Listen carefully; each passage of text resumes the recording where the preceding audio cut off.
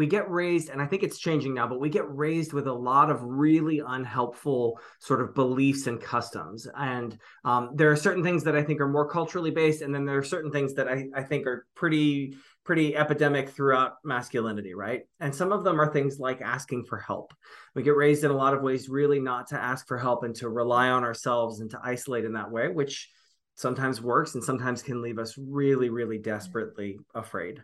Another one is all the stigmas that hit a lot of different people about, feeling crazy, or, all of the other negative things that people say about therapy in general. I think a lot of us don't really know how it works.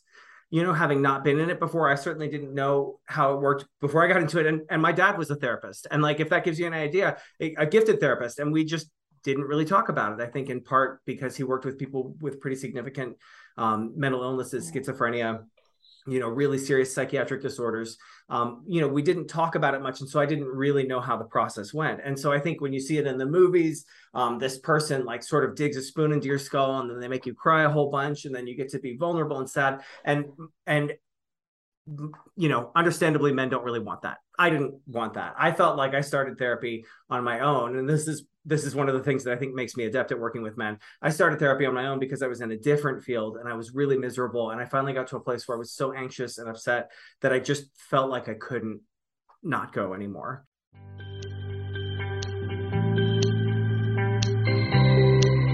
Hi everyone, welcome to Open Mind Night, a show that talks about everything mental health and mental illness related. I'm your host, Robin Tamanaha, licensed marriage and family therapist. Joining me on this episode is my guest, Nick Bognar. He is a licensed marriage and family therapist practicing in Pasadena, California. Although Nick's clinical focuses are men's issues and codependency, his mission is to help people become who they wish to be, both in self-acceptance and in leading a more exemplary life. Nick also offers action practice building to clinicians who want to take matters into their own hands and fill their caseloads. Nick is looking forward to meeting you and is pretty sure that he already likes you. Hi, Nick. Hey, thanks for having me on. Hi, thanks for doing this. I'm excited. Me too. Yeah. And we're both in SoCal, so this is fun. Yeah, absolutely. Really just next door neighbors. If you take away the 90 minutes of traffic, we're practically right there. Right.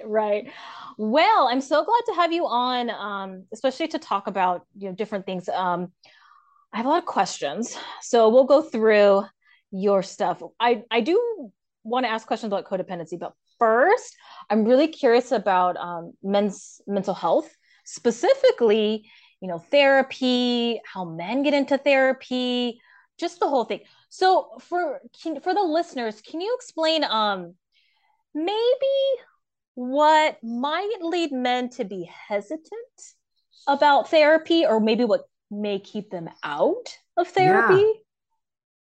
So we get raised, and I think it's changing now, but we get raised with a lot of really unhelpful sort of beliefs and customs. And there are certain things that I think are more culturally based, and then there are certain things that I think are pretty epidemic throughout masculinity, right? And some of them are things like asking for help. We get raised in a lot of ways really not to ask for help and to rely on ourselves and to isolate in that way, which sometimes works and sometimes can leave us really desperately afraid. Another one is all the stigmas that hit a lot of different people about, feeling crazy, or, all of the other negative things that people say about therapy in general. I think a lot of us don't really know how it works. Having not been in it before, I certainly didn't know how it worked before I got into it. And my dad was a therapist. And like, if that gives you an idea, a gifted therapist, and we just didn't really talk about it. I think in part because he worked with people with pretty significant mental illnesses, schizophrenia, really serious psychiatric disorders. We didn't talk about it much. And so I didn't really know how the process went. And so I think when you see it in the movies, this person like sort of digs a spoon into your skull, and then they make you cry a whole bunch, and then you get to be vulnerable and sad. And understandably, men don't really want that. I didn't want that. I felt like I started therapy on my own. And this is one of the things that I think makes me adept at working with men. I started therapy on my own because I was in a different field and I was really miserable. And I finally got to a place where I was so anxious and upset that I just felt like I couldn't not go anymore. And so I signed on with a therapist, and it was a kind of a scary and nerve-wracking process. But then for me, at least, and granted, I'm a person who eventually became a therapist, even from the beginning, the experience of it was so positive, and it felt so good to have somebody who was going to listen to me and keep it a secret, somebody who really cared about me and was going to pay attention to me, somebody who really opened up my mind a little bit, that it was like, oh, I need this for the rest of my whole life. But until you've been in that experience, until you've been so desperate that you're forced to go into the room and sit with a stranger, you can never really know how wonderful it is. Yeah, I hear that a lot. And, being a therapist too, like sometimes people come in where it's like, can't take it anymore. It's become so much. So it's like, okay, now I'm going to go, as opposed to like maybe a few steps back. So for the listeners, and you brought up a good question, and I think it's very common where people are like, I don't even know what this looks like.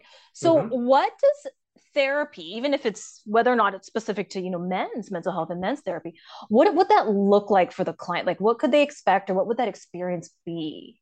Yeah. Well, I think, one of the things that we know from, there's real data on this, is that the quality of the relationship between the client and the therapist is the most important factor in whether therapy is effective or not. And so I really try, hopefully in the screening process, to find people who are going to be a good fit for my personality, because whether or not you would believe it, some people are not a good fit for my personality. And I try to use a lot of humor. I try to make, I have a background for many years in hospitality. I try to make people feel really welcome and really comfortable and really seen. And then I think really that's the first stage of therapy. We talk about clinical issues, we talk about history, but really what I'm doing for the first however many weeks that I need to do it is really showing this person that I care about them, I see the best in them, and we're going to have an okay time. We're going to have a good time. We're going to laugh sometimes. We're going to talk about stuff that's important. And I think if you can build that relationship, then the rest of it, so much of it is going to happen the way that it needs to. And I don't mean that I don't think about it, but like people are generally trending upwards, and people who are going to therapy are generally trending upwards. And so if you show up and you build a strong relationship with them, then eventually what's supposed to happen is going to happen. Yeah. And I think I'm so glad you highlighted that, the therapist client fit. Like, we're all different with different personalities, but that, at least when it comes to outcome, that's like, huge.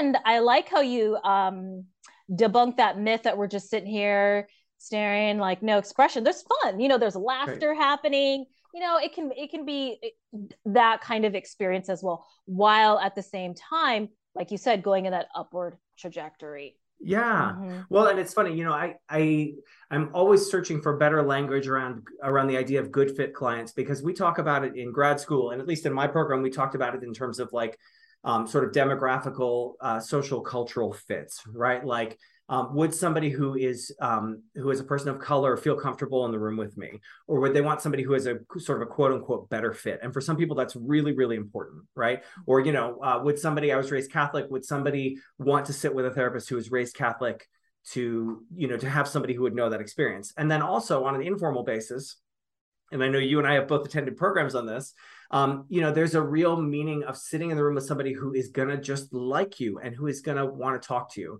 And I'm sure you've been in the business long enough to have had the experience where you sit in an intake with a person and you're talking with them and you're really trying to build rapport with them, and you can just tell they don't like you.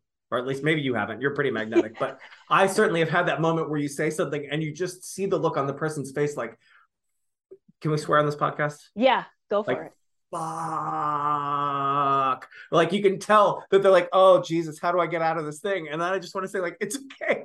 I'll send you just, I know so many good therapists, from me all across the world. I know great therapists. I'll send you just somebody good. You're not trapped in here with me. And so I feel like it's a constant sort of process for us to keep trying to find people who are going to be good fits, both clinically and then, for the issues that we want to work on with them.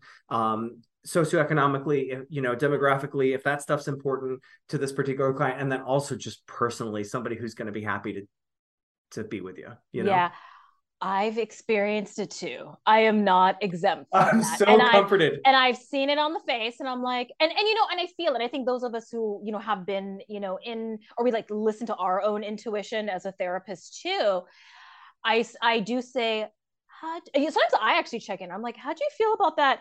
Do you feel like it's a good fit? Because because I can just, you can just tell in the room sometimes, and sometimes it was just differences, of different styles, or maybe things that were super important to them that I'm like, oh, I don't know if I provide that, or so it's fine. There's nothing wrong with that. And I think too, it's important for the listeners to know that, like, it's okay. It's not like you're stuck with this one forever. If anything, we can provide linkages to others who may be like an even better fit. Because I feel like in the private practice world, at least I'm in Orange County, and we're all separated by like 1 to 2 degrees of separation. Even though there's Oh a yeah. lot of us, it is so interesting how we're all connected.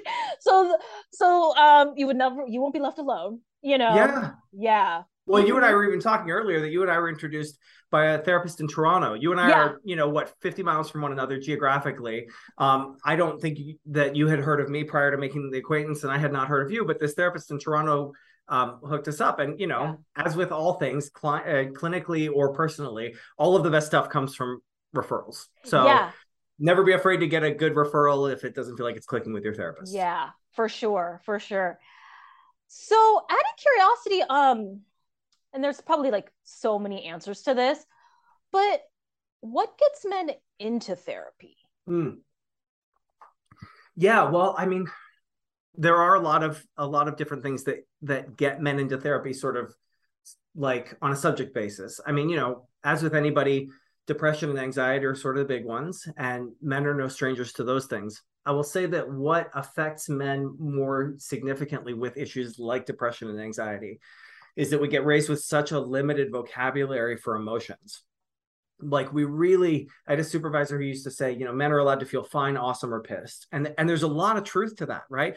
We might know sort of in a vocabulary sense, we might know the words for all the other feelings, but would we really know if we were feeling those things? And if we were, would we be comfortable talking to somebody else about those things and naming those things? To the point where, this is a true story. I saw my therapist for like a year, and I was really convinced for a year and very afraid that she was going to come call me into her office one day and say, I can't work with you anymore because you're a psychopath. And it's funny because, that's one of those sort of self-disqualifying questions. Like, if you're worried you're a psychopath, you're not a psychopath. Like, they don't worry, real psychopaths don't worry about shit like that. But for me, it was like, I don't think I have any feelings. And the truth is, I had as many feelings as anybody else. They're all inside me in a swirling mess, like they are with all of us.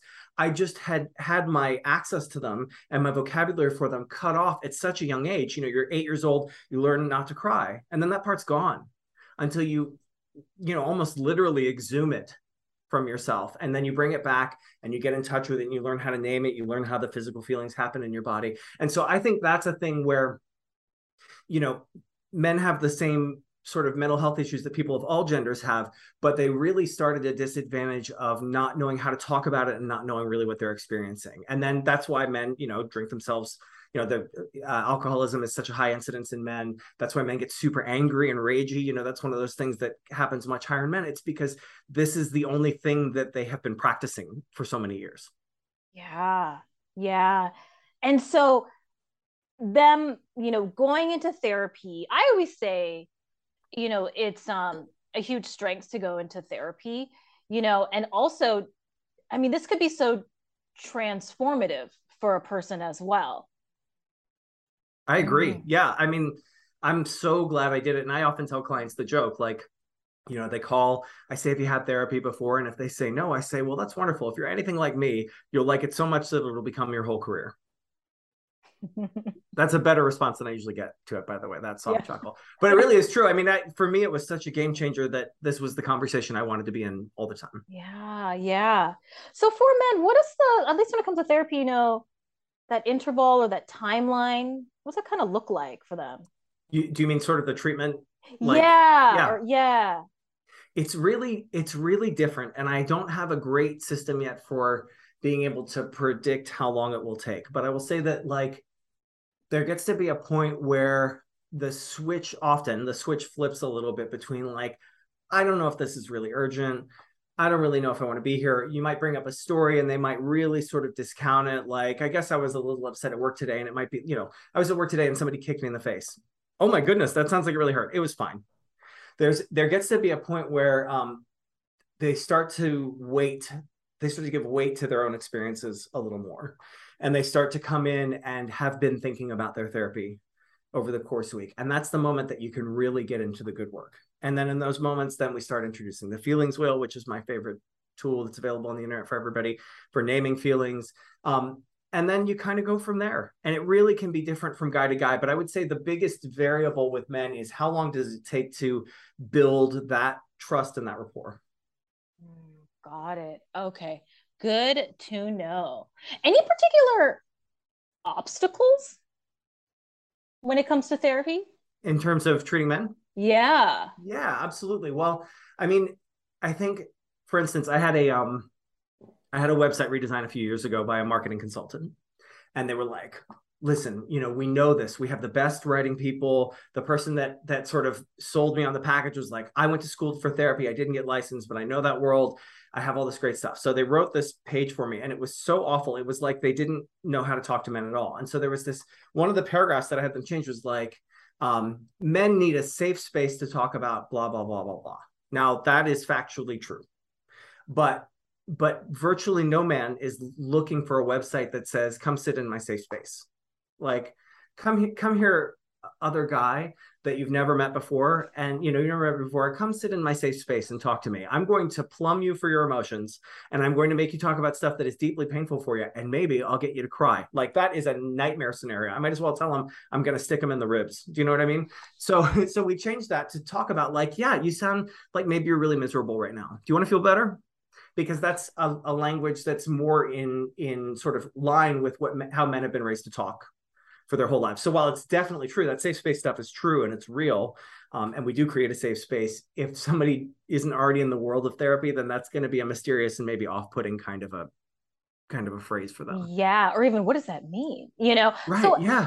yeah, the power. And I think too, I think I'm similar in that, like, I'm really just more conversational. Like, I type how I talk.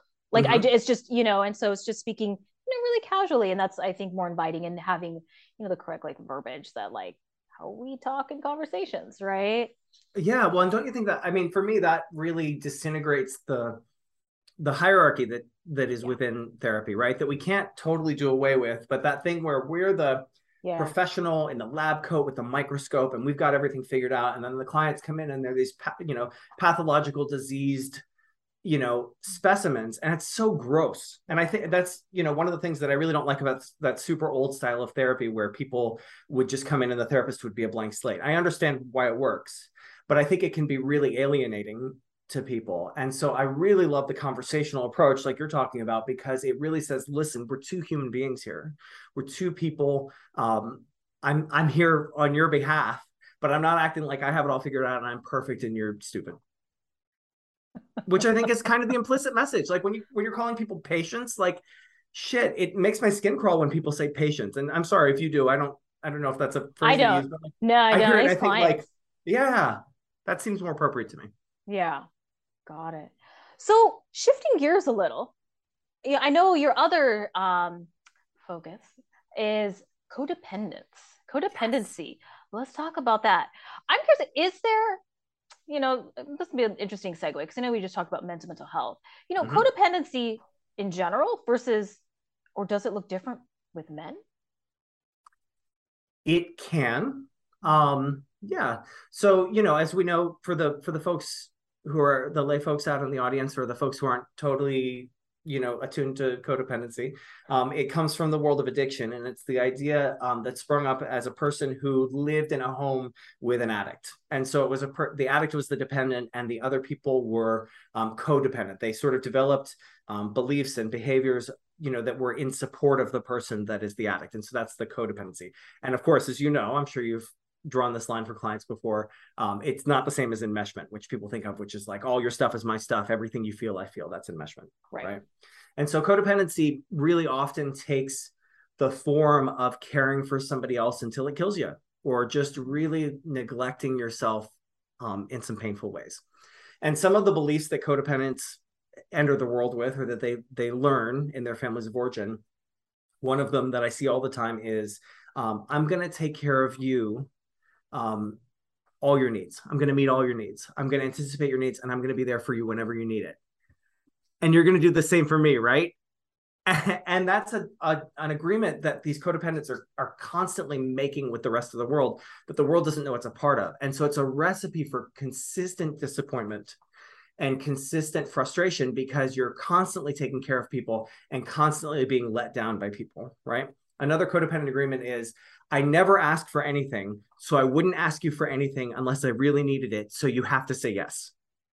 And again, it's a recipe for disappointment. Like, I'm going to make up a scenario. Robin, I'm going to be late for this thing, which is actually true, right? I'm going to be late for this interview. I can we please move it? And then maybe I have this baked in belief that like, listen, I would never ask you for this unless I need it. So you have to say yes. Now you did say yes, but it would be cool if you were like, no, listen, 7:15 is the time, get with it or get packing, right? Which would be totally reasonable. But if I had this belief that you had to do this, then I would be in pain, right? Now, to your question, how does being male affect this? As we know, men often have a really limited emotional vocabulary, and a lot of our sadness, embarrassment, humiliation, disappointment, all of the sad stuff gets rounded up to anger and rage. And so as a result, a lot of times, these men have these codependent men have these unreal expectations, and these terrible pains and disappointments in the world, and it comes out as anger. Yeah. And so what I heard you saying, so let's say I said, like you said, oh, you could have said no, get with it. Yeah. I almost think of like boundaries, like boundary setting. So would that be then the new response?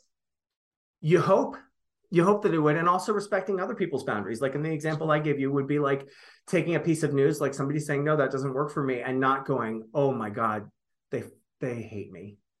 Oh my God, this person thinks I'm such a piece of shit. This person doesn't respect me. Or the betrayed, like, she should change the time for me. That's ridiculous. She owes this to me. 15 minutes is nothing, right? Like there's all of those responses come from a lack of boundaries. Those come from me not making room for you just to live your life how you want to, and it not being about me. Right. Yeah. Boundaries there's a lot of ways to conceptualize boundaries, but one of the main ones is there's your bullshit, my bullshit, and the universe's bullshit. And for me to not know the difference between what's your stuff and what's my stuff is sort of the essence of poor boundaries. Yeah. Yeah. So boundaries kind of in a way are a way to say yes to people. What do you think about that? I love it. I tell people that all the time. Do you tell people that all the time? I want to now. Yeah. Well, so, I think we have this notion in our minds that boundaries are the same as limits. And that when we're setting a boundary, we're always like telling somebody, no, damn it, I'm not doing this. And that's one way to do it. Right. But having healthy boundaries is also accepting no, damn it, and not making a big deal out of it. Right. And so when we when we have a clear idea of what's your stuff and my stuff and the universe's stuff, right? If I say to you, Robin, when you blew your smoke in my face from your cigarette, y'all can't see this. Robin is chain smoking. It's unhealthy. Robin, you blew and we're in the same room. When you blew your smoke into my face, that really felt bad to me, and I would really like you not to do that. I'm not, on some level, you can say, oh, he's setting the record straight with Robin. He's really laying down the law. But what I'm really saying is, I want to be here with you, and I want to talk with you. And this is a way that I can be here with a smile on my face, is to not have the cigarette smoke going in my face. So with boundaries, there's always a mean way to look at it, but there's always a way that says, listen, I want to be here. This is what it takes for me to be here with a smile on my face. And then if you can stop blowing cigarette smoke in my face, then I'm going to be so right here with you in this conversation. Yeah. And so boundary setting is not bad thing. It doesn't mean you're a bad person or a mean person, or inconsiderate in any way. It's actually healthy. It's the opposite. Yeah, I think it's really respectful, because let's say that I don't set boundaries, right? Then on some level, I'm not really showing up. I'm giving you a role that I'm playing. I'm not really showing up as Nick. I'm showing up as the Nick that Robin gets to see, right? And then I'm leaving with all of these resentments. But if I tell you the truth, if I respect you enough to tell you the truth, then we're going to really get to have a relationship as people. So obviously, with all things, there's an art to it, and there's an art to doing it gently and considerately. But at the end of the day, if you respect somebody enough to set boundaries with them, then that's going to be a really strong relationship. Yeah. Showing up authentically, being fully present, enjoying the experience. Honestly, yeah. Yeah. Is there anything I didn't bring up that you want to mention or talk about? It's so delightful. Maybe, if your audience is clinicians, then they'll already know this. It's so delightful when you've just been asking questions all day to show up and have somebody ask you questions. It's lovely. It's lovely to have somebody say, so Nick, what do you think about this? Because, the process of what we do is leading people through their thoughts all the time. So no, I just really appreciate the conversation. Thank you so much for doing this. This was super helpful, super informative, and I want to have you back to talk about other things. Yes, please. Yeah, this was fun. Um, so for the listeners, if they want to find out more about you, is there anywhere they could go? Website, social media handle? What do you got? Yeah, absolutely. So the main presence is on Instagram at Nick Bognar MFT. That's where I do my clinical stuff. For those of you who might be clinicians and want to know more about practice building, I have a nascent Instagram profile at Action Practice Building. Those are both available. One is certainly more developed than the other, and I'm always happy to hear from folks on these topics, even if it's like, "Hey, you're a dummy, and I didn't like what you had to say." I will have boundaries around it, and I will respond delightedly. I will put those in the show notes so everyone can Awesome. just easily click on it. And then I do want to have you back to talk about the practice building. I think that's super important. I think you have some great stuff to talk about. We need more therapists too, and also like in a way to either be accessible or, like you said, verbiage, inviting too. I think that's like a huge piece, especially like website, because now that's like imperative. Yeah. So definitely have you back. So thank Thank you you. so much for doing this. It was a pleasure. Thank you. The pleasure was all mine. It was a delight. I really appreciate it. All right, take care. Thanks for listening. Hopefully this was informative or helpful. If you think this episode may be helpful to others that you know, be sure to share this episode with them. The resources mentioned and the contact information for today's guest are listed in the show notes. If you like what you heard, please leave us a rating. If you would like to stay up to date, please subscribe to this podcast and follow the podcast Instagram at Open Mind Night Pod. Also, this podcast is not psychotherapy or counseling. If you need to speak with a professional, you should find one local to you and contact them directly. If this is an emergency, please call your local emergency number or go to your nearest emergency department.